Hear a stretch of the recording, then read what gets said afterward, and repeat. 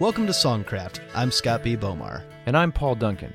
Songcraft is the show that brings you in-depth conversations with the creators of great songs, from the ones you know and love to the ones you should know. Be sure to subscribe to the show via iTunes, Stitcher, or wherever you get your podcasts, and visit us at songcraftshow.com. You're listening to Goodnight Juarez, which was written and recorded by our guest on this episode of Songcraft, Tom Russell. A painter, essayist, and critically lauded singer-songwriter in the Western folk tradition, AllMusic Guide called Russell perhaps the finest American folk roots artist that most Americans never heard of, while Rolling Stone's John Swinson dubbed him the greatest living folk country songwriter. Russell was discovered by Grateful Dead lyricist Robert Hunter in New York in the early 1980s and launched his solo career soon after. His songs Blue Wing and Black Pearl each reached the top 40 on the Canadian country charts, while Suzy Bogguss took Outbound Plain, which Tom co-wrote with Nanci Griffith, to the top 10 in the U.S.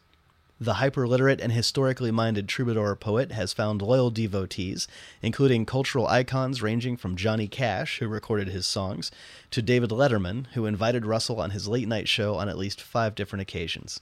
Songs such as Gallo del Cielo and Navajo Rug have become fan favorites, while Tonight We Ride was selected by the Western Writers of America as one of the top 100 Western songs of all time.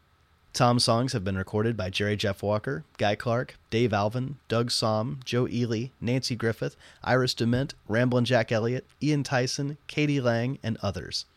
Mojo Magazine called his conceptual LP, The Rose of Roscrea, the top folk album of 2015. That same year, Russell won the ASCAP Deems Taylor Award for Excellence in Music Journalism. His most recent work is Ceremonies of the Horseman, a collection of essays he has written for Ranch Henrietta, the Journal of the American West.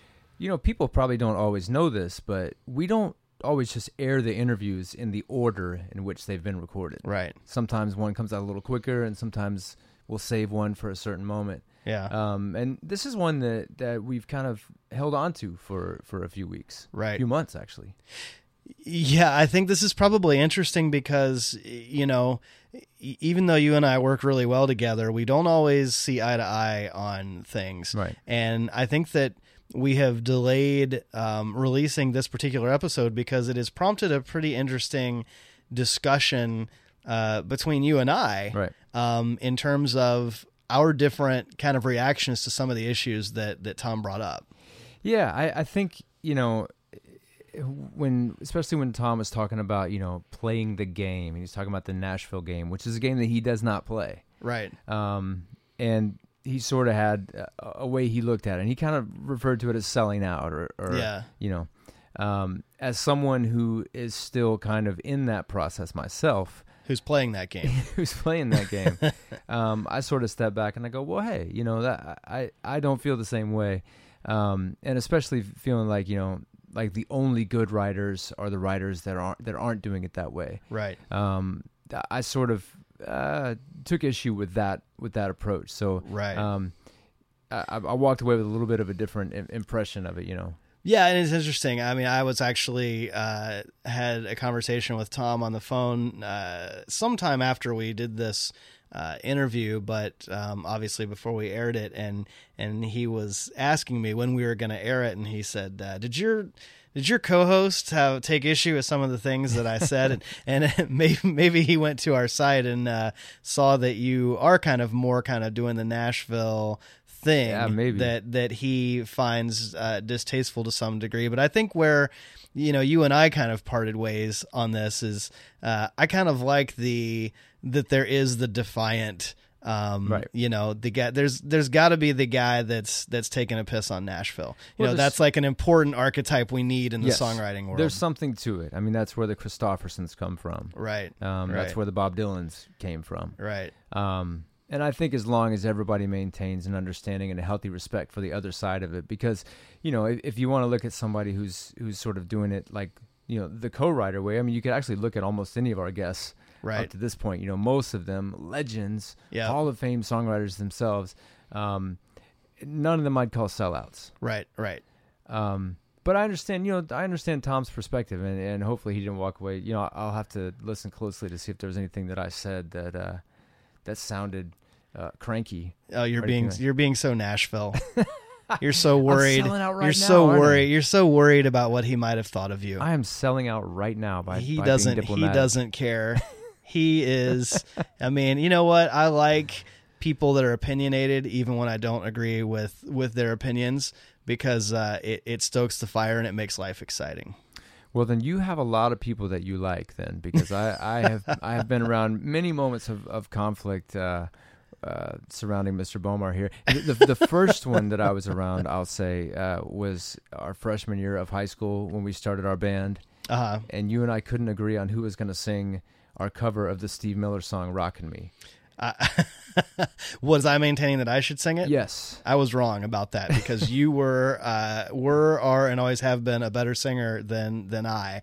But that was that was almost the moment that ended it all. I mean, this whole podcast could never have happened. That's true. It could we could have come to blows over that, but yeah. And I don't know if you know this about me, Paul, but I have been accused over the years of having some opinions of my own. No.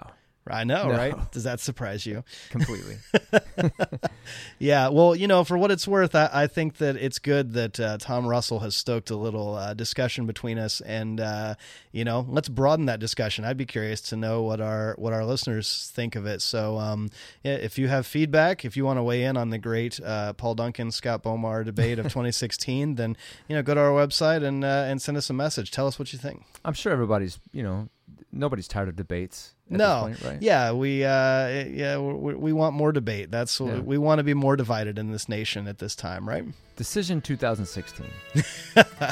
Here comes Tom Russell.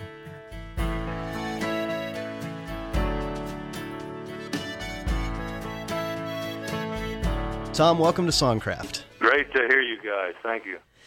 Well, what we want to do today is kind of something a little different than what we typically do, and I'm subtitling this episode, Tom Russell in 13 Songs.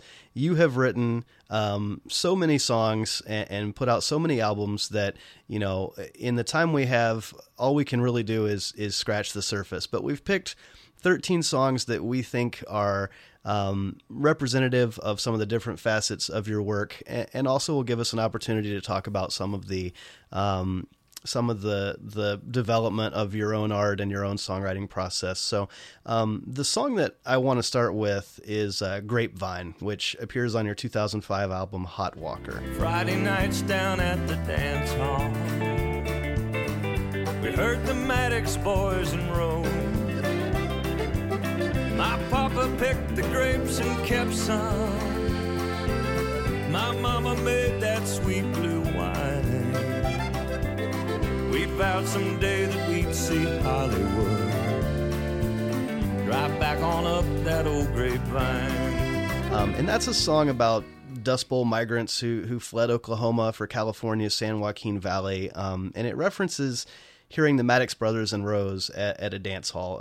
And for those who aren't familiar, that was a group that was known as the most colorful hillbilly band in America back in the 1940s.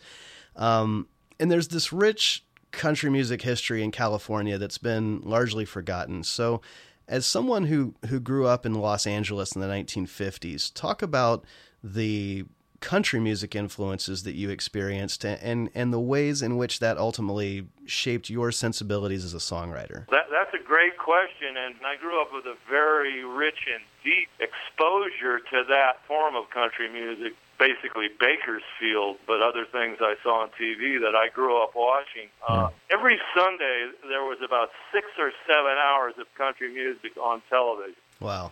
Cliffy Stone's Hometown Jamboree comes to mind. And the Collins kids were on there, Joe and Rosalie Nafis, the Maddox brothers. So I grew up on this kind of wild West Coast form of country rock. I used to listen to the radio, too, at night. And I remember I discovered Bob Dylan in about 1961, 62. At the same time, I first heard Buck Owens. Wow. On the radio, and they both really affected me forever. But I thought at that time when I heard it that one night, wow, it's some new form of hillbilly music with Telecasters, which it was. Yeah. But I thought Dylan, and of course he tried to pull that off, was a hillbilly too with that strange voice, Right. So I was listening to this stuff quite a bit, and also cowboy music that came from the West Coast and the movies. And my dad worked a little with movie people, and then my brother became a cowboy. He's older than me, and exposed me to cowboy records. So it's interesting. Those things you described would seem to some people to be sometimes strange bedfellows. Cowboys and movie stars, or Buck Owens and Bob Dylan.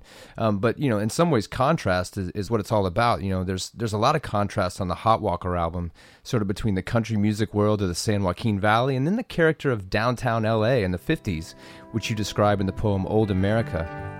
I was born in the City of Angels in the late 1940s, down on Hope Street, near Pershing Square and Clifton's Cafeteria and the Pantry, and all them old strip joints on 5th and Main.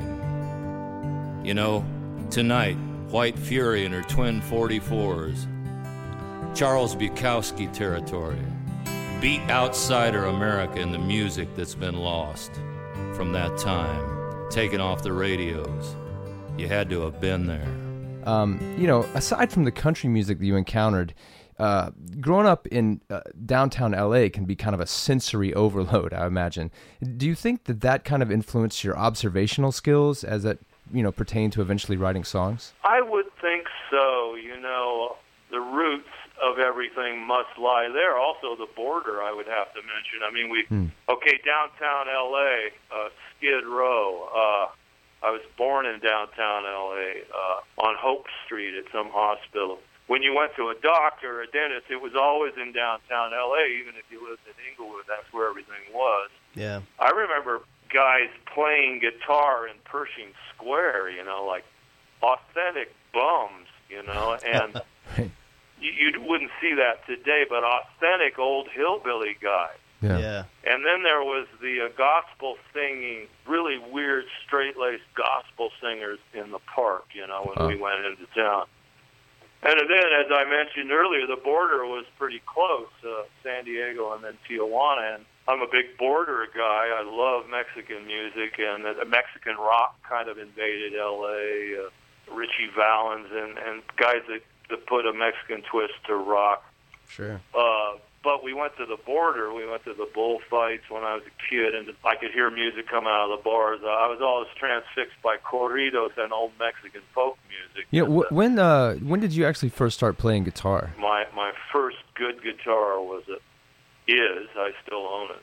1946, Martin D18. Got a bullet hole in it. That's a whole other story. About a time I worked in Puerto Rico in a carnival on a song came out of that called The Road to Bayamon, but I wasn't holding the guitar at the time. Jeez. I had left it. Thank God, yeah.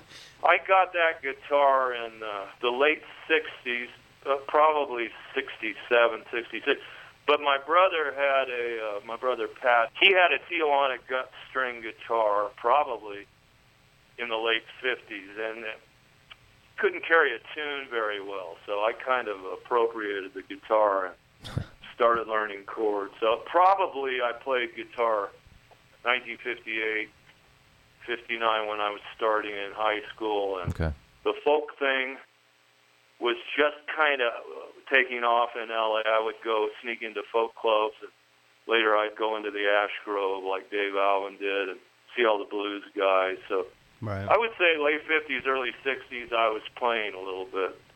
And now, even though you were playing and listening and learning, you didn't really become a professional musician and songwriter right away, which brings us to the second song on our list, Criminology, from your 2009 album Blood and Candle Smoke. I was performing at the Club Zanzibar in the neon world of knives and guns. Oh, excuse me if I'm boring you, dear listener.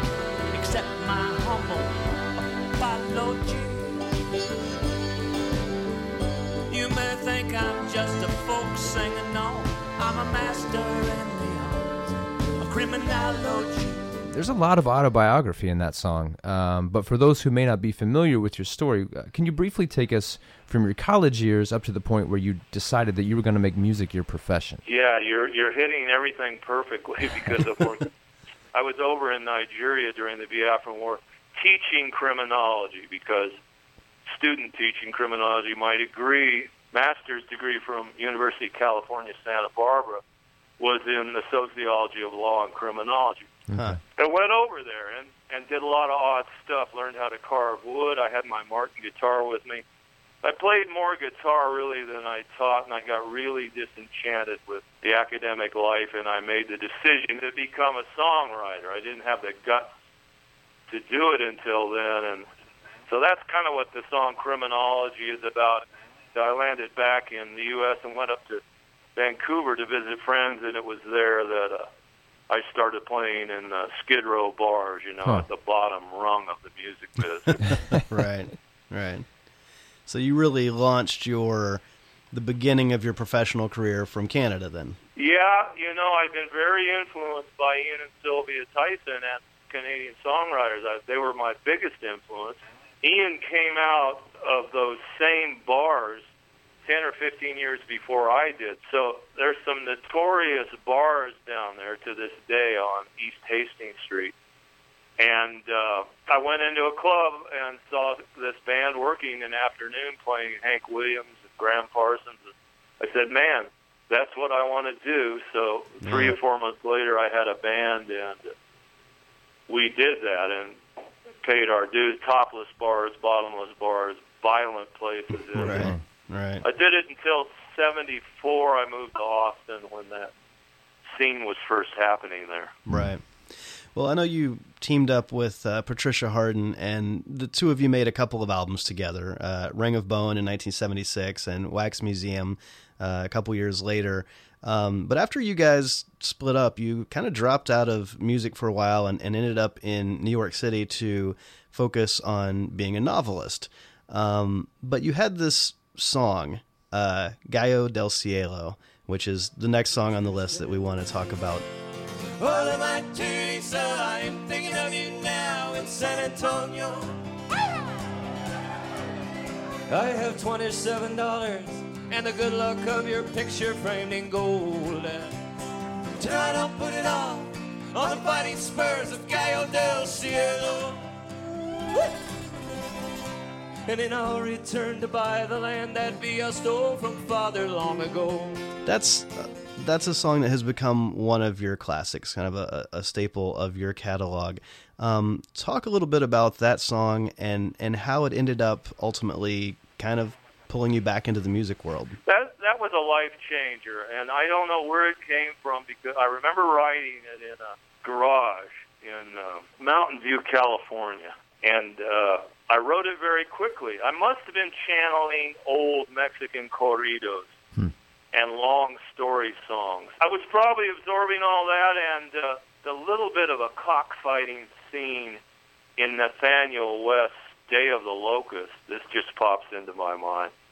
Guys are fighting cocks up in the Hollywood Hills, and there was some really good color in that. And so I think and then the last thing was I've traveled into Mexico quite a bit back then, and I had a guy that owned a hotel in Creel up in the Copper Canyon tell me a bunch of wild Pancho Villa stories, how he'd ride into the ranches during the Revolution and pick out the best-looking woman and then offer to marry her on the spot, and if her father wasn't going for it, he'd take the father's land, and then he'd ride down the road and do it with some other woman, Right. Yep, a notorious womanizer. So all those kind of elements filtered into this song about a guy stealing a fighting rooster and swimming the river and going up the California coast, winning a bunch of money so he could buy back his family land that Villa had stolen.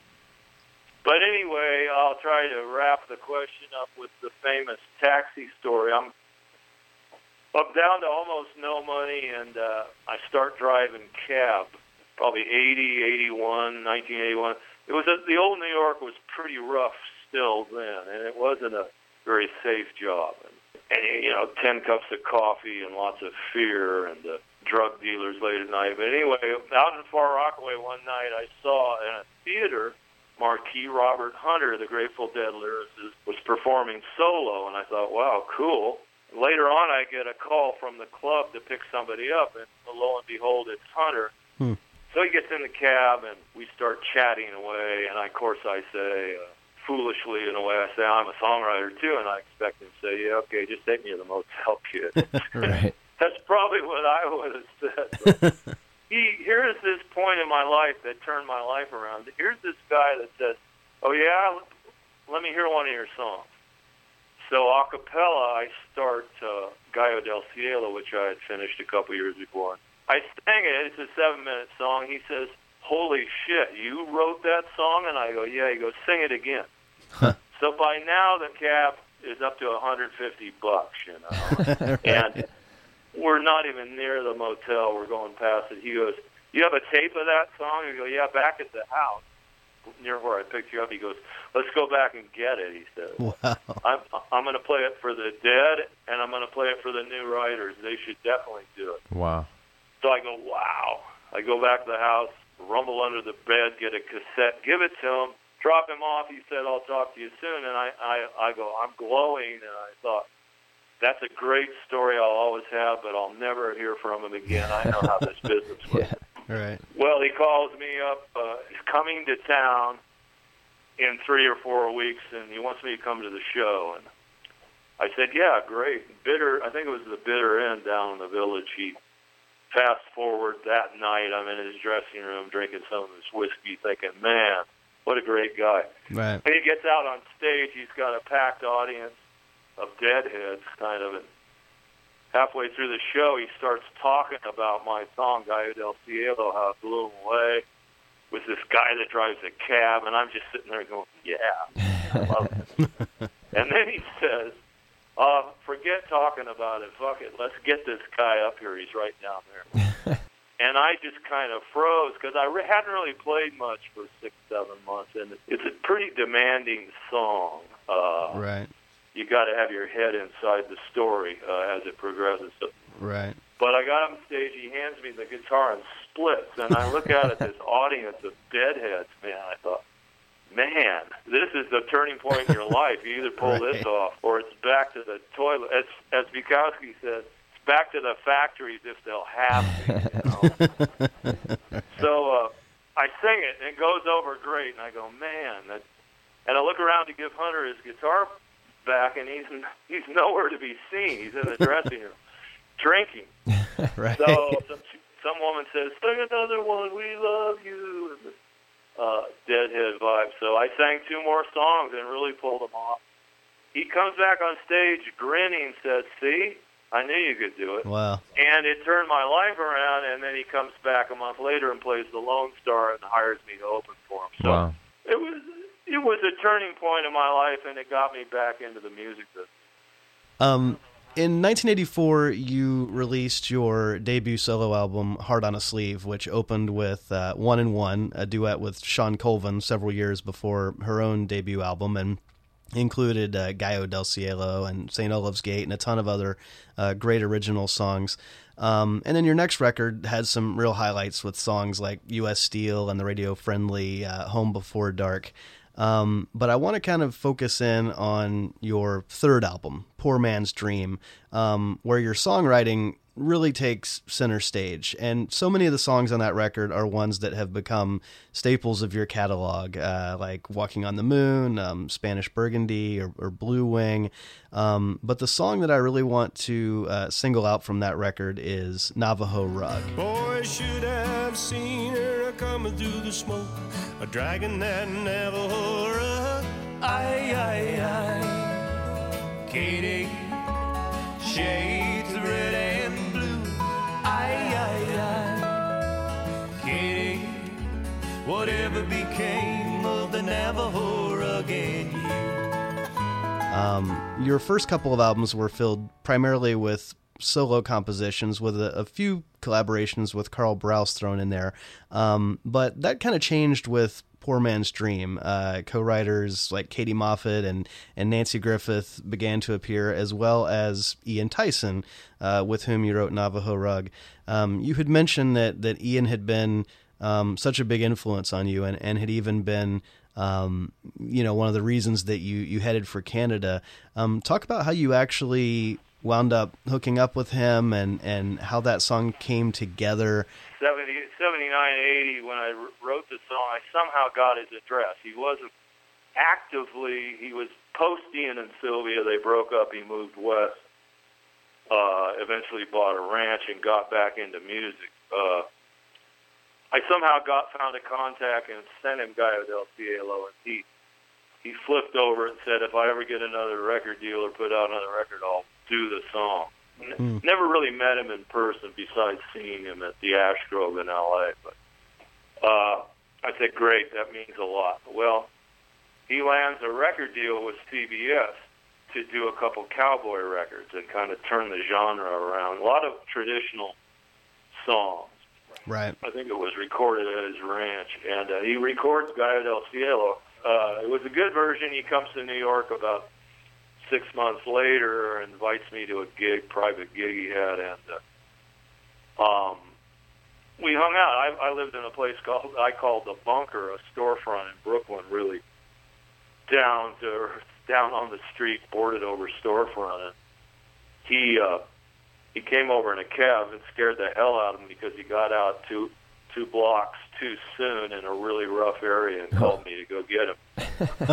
This guy wearing a cowboy hat and boots in the middle of the Puerto Rican ghetto with a guitar. But we saved him and brought him over, and we locked the door, and I had a couple bottles of red wine in there. And we bounced a few ideas around. It was just such a treat for me because for me it was like sitting 2 feet away from Bob Dylan talking about songwriting for 3 hours. And, yeah. He said, what do you got going? And I said, I got a couple lyrics about a couple making love on a Navajo rug. And he goes, that's great. He goes, what do you got? Just give them to me. I'll take a look at it later. He put it in his guitar case, and again, it was one of those moments I thought, yeah, I don't know, nothing might happen, or if it does. So about 4 days later, he called me from a motel. He said, I finished that song. It's killer. I think he sang it to me over the phone, and he had added the chorus, I, Katie, a real hooky chorus, and he's a great melody writer. He's a great singer, obviously. And he really finished it up great. And fast forward, it became a hit song for him in Canada, and really, on his third or fourth cowboy record, turned his career around. The record was called Cowboyography, and that to me, we had 2 or 3 songs on it. That was the record that jump-started the cowboy movement. Yeah. With the exception of Michael Martin Murphey, who was also doing stuff around then. But in a bigger sense, how the experience of co-writing for you is different than writing alone. Yeah, that's a good question. I'm not big these days. I'm not real big on co-writing. I've had a bit of success with it with Nancy Griffith and Gretchen Peters and Ian, but it is very different because the great big word compromise comes in. Yeah. It's almost like two people trying to paint a canvas. It's almost an impossible dream of some sort, yet it can be done if, like me, I'm looking for somebody who has a different take on melody and structure, and then you're a little burned out, you want to go somewhere else. Ian taught me a lot there. What a guy like Ian does, and here's a good songwriter's trick that he showed me, not only is he a great reader, he's very big on reading everything. Right. He subscribes to the New Yorker, and he reads the Thesaurus and Bartlett's Book of Quotations, and he's got a lot of reference points to keep his mind out there. But he also, to this day, practices with his guitar to grooves that are a little bit outside of his culture. Like he's very big on Mark Knopfler, so Ian will play along with a lot of Knopfler, say, and come up with a whole different set of chord structures. So I've learned a lot of good songwriting tricks. And, of course, it can be done, but sometimes it gets to be hard work and a little bit of compromise. But it's paid off for me on about 10 songs. Yeah, sure. Well, we want to touch on the song Veterans Day, which is also on that Poor Man's Dream album, and that's a song that was later covered by Johnny Cash. It's Veterans Day, and the skies a grave. Leave your uniforms home, boys, there ain't gonna be a parade. But we'll fill up a glass for the ones who didn't make it through. Yeah, and leave a light in the window tonight for Jimmy McGrew. Most of the people who have covered your songs are highly respected writers in their own right. Tell us how Johnny came to be a fan of yours and what it means for you to get recognition from other songwriters. Well, that was a big one. That was a huge one because I've always been a huge Johnny Cash fan.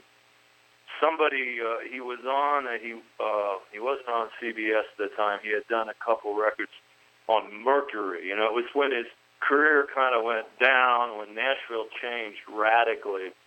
He was in that kind of mode, and somebody played him, a friend of mine, a lawyer that was at CBS, played him my Poor Man's Dream version of Blue Wing and Veterans Day, and he really got into it.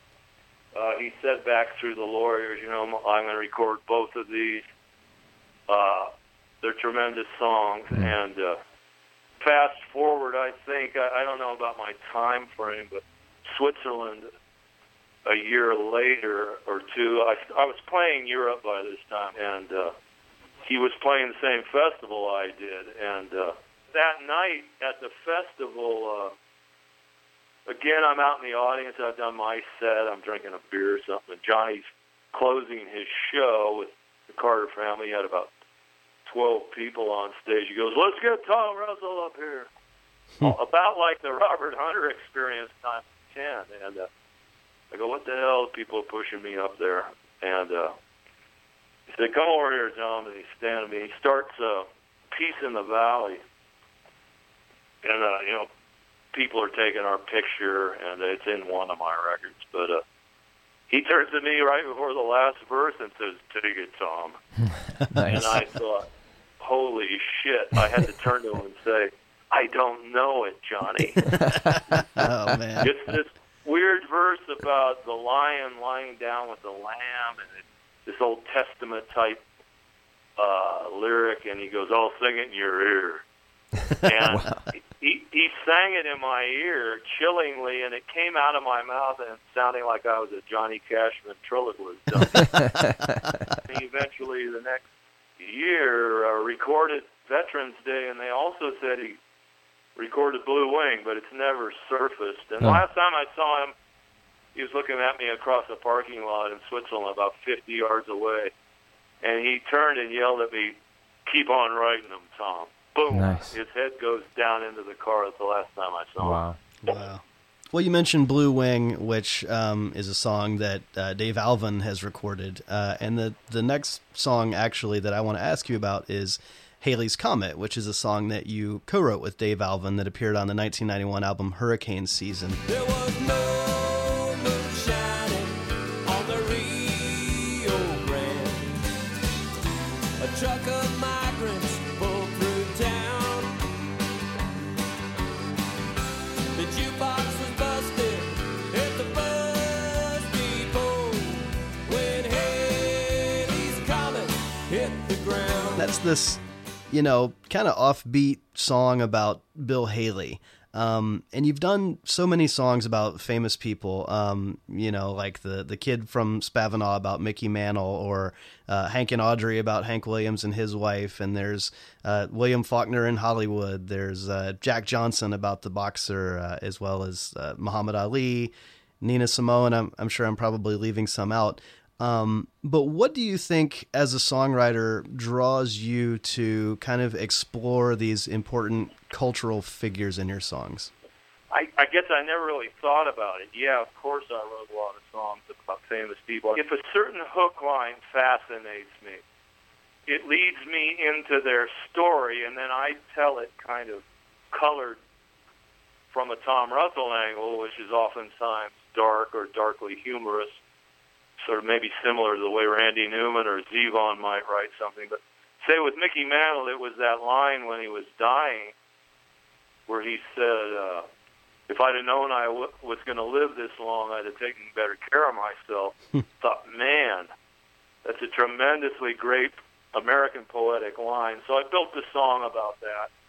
Sterling Hayden, the same thing. It was always a hook that led me into somebody's story. Staying with that same theme, but taking it another step, the next song on our list is Manzanar, which appeared on the 1992 album Box of Visions, and there's also an awesome acoustic version of that song on your Long Way Around record from 1997. And we dream of apple blossoms waving free beneath the stars till we wake up in the desert, the prisoners of Manzanar. I actually grew up in Nashville, and I never even heard of the World War II era Japanese internment camps until I moved to the West Coast as an adult, which kind of amazes me. I didn't learn about it in school. But you have written about various historical characters and episodes far beyond just the songs we've mentioned about specific cultural figures, but you've tackled some pretty big historical episodes with a particular emphasis, of course, on the West. What does your approach to songwriting have in common with, say, journalism or historical preservation?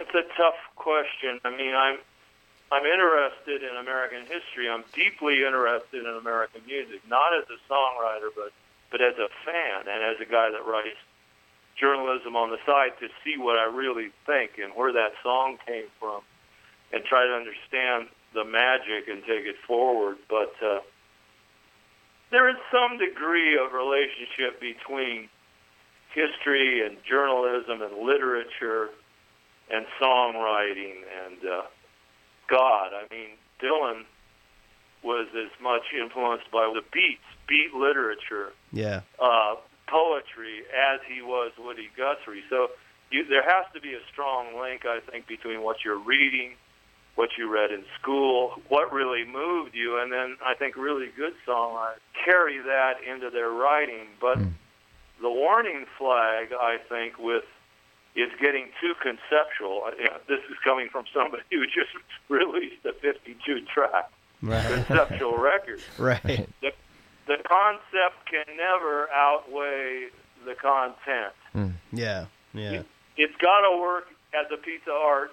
I mean, I'm living in Santa Fe where there's so many conceptual artists, and most of it doesn't work for me. But if you have to tell people, which I try not to do too much with my new record, what you were intending, it stinks then. They have to listen and absorb it, and a piece of art will work or it won't work for them. But to answer your original question, yeah, it's linked with history and stories and literature and also linked to the great deep history of our roots music, as I am deeply into the roots of American music and trying to bring that into the forefront. And I don't think a lot of young writers are hip to that. I think Yeah. Well, and you are particularly known for your cowboy and Western themed material, and that's on full display on albums like 1991's Cowboy Real and 2004's Indians, Cowboys, Horses, Dogs, which includes Tonight We Ride. When Jackie wasn't looking, I stole his fine spade bit. It was tied upon his stallion, so I rode away on it to the wild Chihuahuan desert, so dry you couldn't spit. Tonight we ride, you bastards dare. We'll kill the wild Apache for the bounty on his hair. Then we'll ride into Durango, climb up the whorehouse stairs. Tonight we ride. Now that song was selected by the Western Writers of America as one of the top 100 Western songs of all time.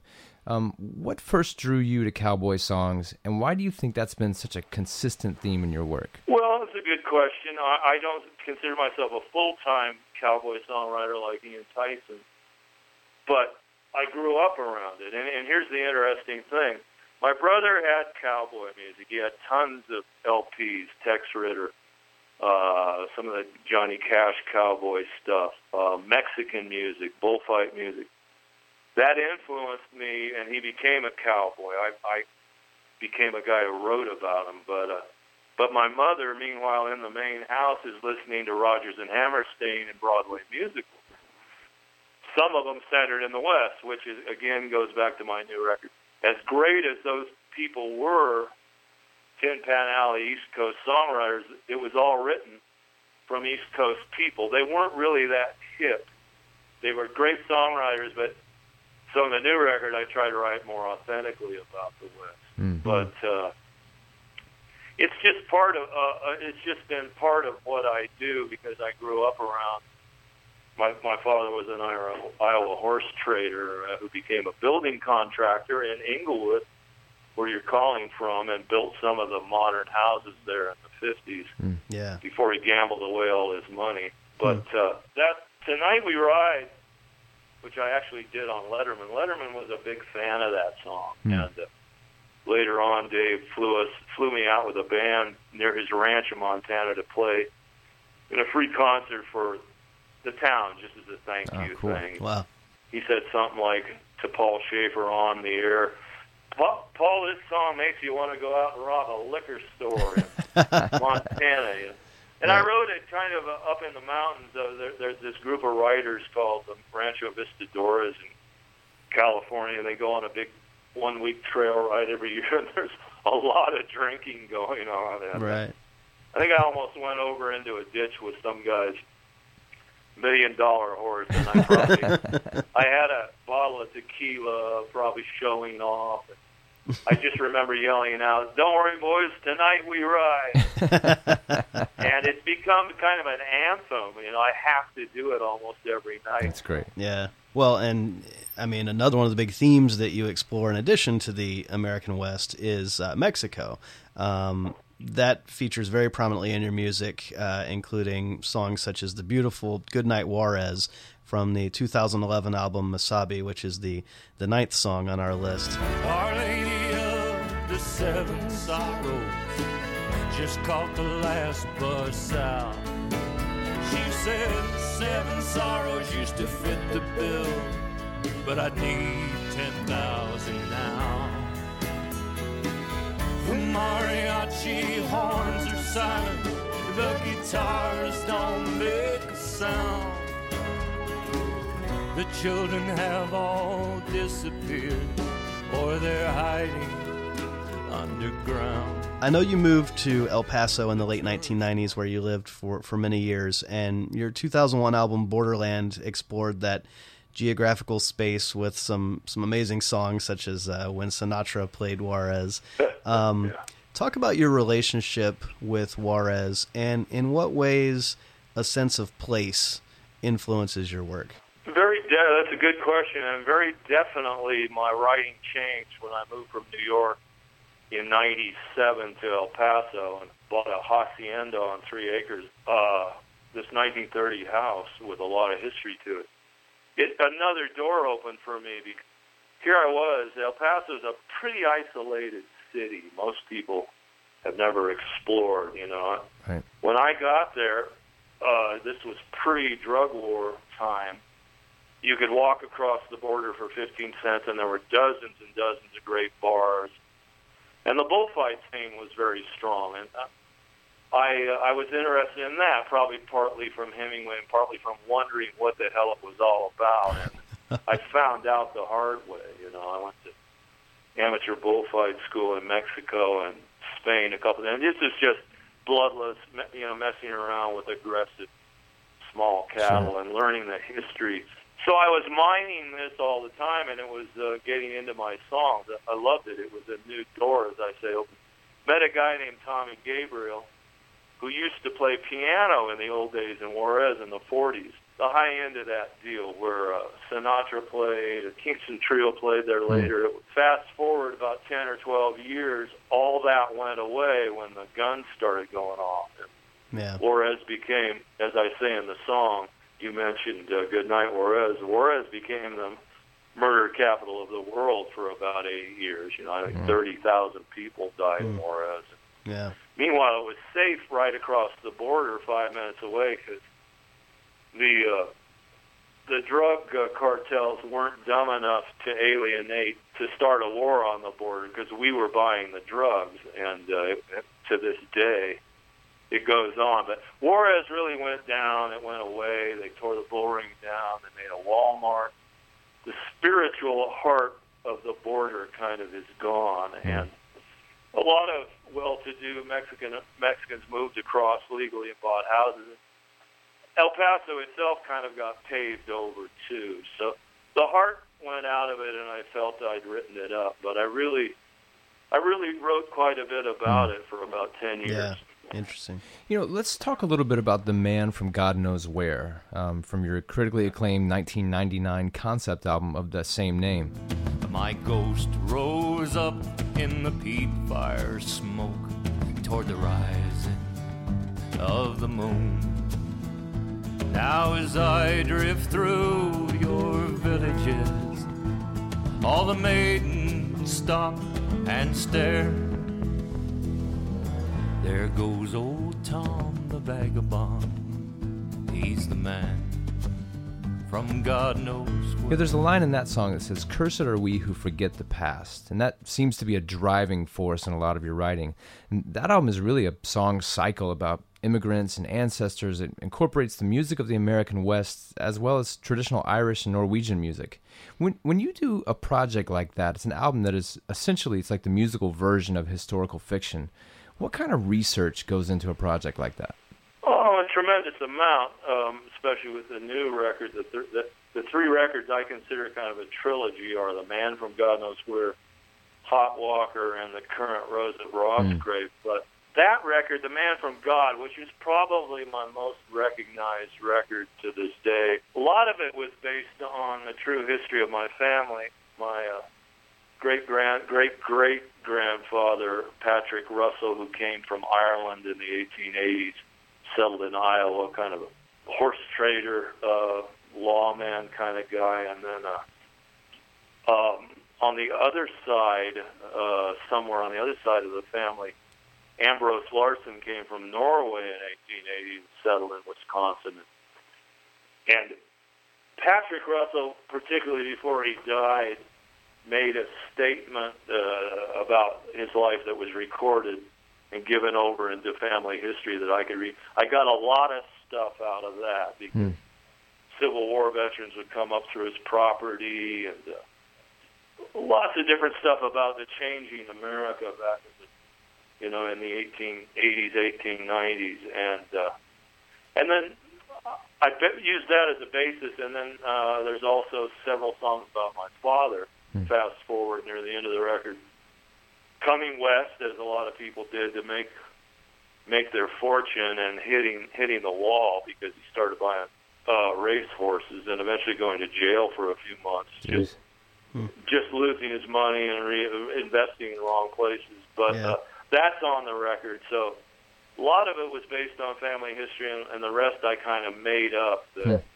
I filled in the edges, and the whole thing was recorded live in Norway on a historic fjord, and we got to use a bunch of traditional Norwegian and Irish musicians. That was a very special record to be able to do. It was very expensive. Yeah. Well, the next song I want to ask about is The Pugilist at 59, which appeared on your 2006 album Love and Fear. A handful of vitamins, dropped them on the floor. My ex-girlfriends are laughing from the icebox door. I put their photos up there. Yeah, we talk all the time, but they ain't talking back now. The Pugilist is 59. AllMusic called that track, quote, the best of the American short story tradition in song form. And, it's really this meditation on aging, lost relationships, personal reflection, and that whole album really is kind of a shift away from the historically minded storyteller mode of writing toward a more, I guess you would say, confessional or introspective approach. And in terms of your own artistic evolution, do you feel like there was a shift in your writing style? And if you do, then what would you attribute that to? bad relationships, basically. I mean, prior to that, I wrote some pretty good love songs like Walking on the Moon with Katie Moffett and Outbound Playing with Nanci Griffith, but I didn't get real introspective or personal, until Love and Fear. I kind of got kicked in the teeth a few times, and till I met the love of my life, my wife, who I met in Switzerland, I've been with about 12 years. I was really at that point settling on living alone, at least for a couple of years, and trying to take a fresh look at love, which I think a lot of people should do, especially men, in the second part of their life.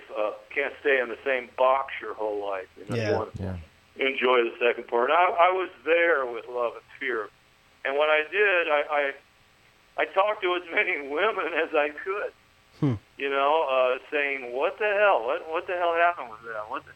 And I got a lot of great stuff that men don't usually want to hear, that when that woman pulls the plug, she pulls the plug. Yeah. So this old boxer at 59 still has a lot to learn. One of the main problems with men is they don't know how to listen. So all this was on Love of Fear. It was a new door to go through and put these things in song. Right. Yeah. Well, and you mentioned you hadn't written a lot of love songs, so to speak, earlier, but one of the exceptions that you mentioned was Outbound Plane, which is actually the next song on our list. I know that you wrote that with Nanci Griffith, and she recorded it on her 1988 album, Little Love Affairs, and then you cut your own version on the Poor Man's Dream album from 1990. But then it was covered by Suzy Bogguss, who actually made it a top 10 country hit in 1992. Because these young people walk away from love alone to pace the floor. Young or old, I say that love is still the same, and you may walk away from love, but you'll fall head and heel again. And I don't want to be standing here, and I don't want to be talking here, and I don't really care who's to blame. Cause if love won't fly on its own free will, it's gonna catch that outbound plane. It's obvious that you are someone who follows your own artistic heart in a very uncalculating way. But when a songwriter sort of lucks into a hit, is there any lure to that success that can draw your focus away to then trying to duplicate that success? And I guess, in other words, what I'm asking is can a big commercial success actually pollute the songwriting well? And is that temptation something that you have ever dealt with at all? No, but it's a really good question, because I think it's polluted much of Nashville these days. And there's a lot of great writers that went to Nashville. I can point out have been pretty soundly ignored. Dan Penn, John Prine, Guy Clark. I could tell you stories. I know them all, and I could tell you stories about that. And a lot of great music came out of Nashville, and I've written with pretty top songwriters like Pat Alger and Gretchen Peters. But that point of having a commercial success and trying to follow it up, I usually say to people, the line that you have to stand in to sell out is too long. I've got to live with the fact that I'm an outsider. I always have been. I don't really have a lot of friends or a big social life. We don't own a television. I paint, I write, and I have a great wife who manages my career. I never could fit into that scene. And when that song hit, staying in Nancy's front room, I've known Nancy since she's 15. She used to open for me. And I noticed one night in the Royal Albert Hall in front of 10,000 people, I was opening for her. Right. Huge transition, huge in Europe. When she came in and said, hey, help me finish this song, I kind of knocked off a little bit of the chorus. And Suzy Bogguss really nailed it. The production was nailed. Now, here's Suzy Bogguss. She had a hit there. She had a hit with Ian Tyson, Someday Soon. But once you can't follow that up, either as a writer or an artist, especially in Nashville, you're gone, and it's back to house concerts and Indian casinos. We have a very short memory in this country, and I write about that a lot. You know, God bless Susie, God bless Nancy, but Nancy isn't as out there anymore, and Susie's out there just trying to make a living because she wasn't a writer, essentially. Yeah. So my answer is, was I ever tempted to plug into that? Hell no. and I'm not jumping. I just think if you get trapped in that thing of co-writing too much and playing the game and giving and saying, oh, there's a lot of great songwriters out here, I think that in a lot of ways has hurt songwriting, you know. Mm-hmm. We need that, but we also need the Dylans and the Guy Clarks. We need a balanced approach, and I don't think we need lots of conferences or South by Southwest. I don't think the great writers are going to come out of it. Yeah, they're going to happen, and then they're going to pull the whole business with it. Yeah, one of the songs that we are not diving into that I would encourage people to go listen to is "The Death of Jimmy Martin." I think that'll give people some insight into some of your thoughts on the Nashville Machine. It's pretty radical, tongue in cheek. Sure, but I'm at a point. My wife agrees where I can say whatever the hell I want. It's not going to alter my career. No Nashville person ever came up to me and said I don't agree with you. You got to start being truthful, or things aren't going to change. You can't resort to, as I've done, may God forbid, do songwriting workshops and take people's money. We got to encourage people to find their own voice and go back to Des Moines or whatever. Yeah. The last song that we want to talk about is "The Rose of Roscrea," which is the title track from your 2015 album. Now I can see of Ireland in the dregs of bitters in this empty glass, and I can feel her breast against me, the rose of Roscrea, my Irish lass. Actually, calling the Rose of Roscrea an album is probably kind of an insufficient description. I mean, it's really a really ambitious cowboy folk opera and kind of in the old frontier musical tradition. It's got a wide cast of characters. It's epic in scope.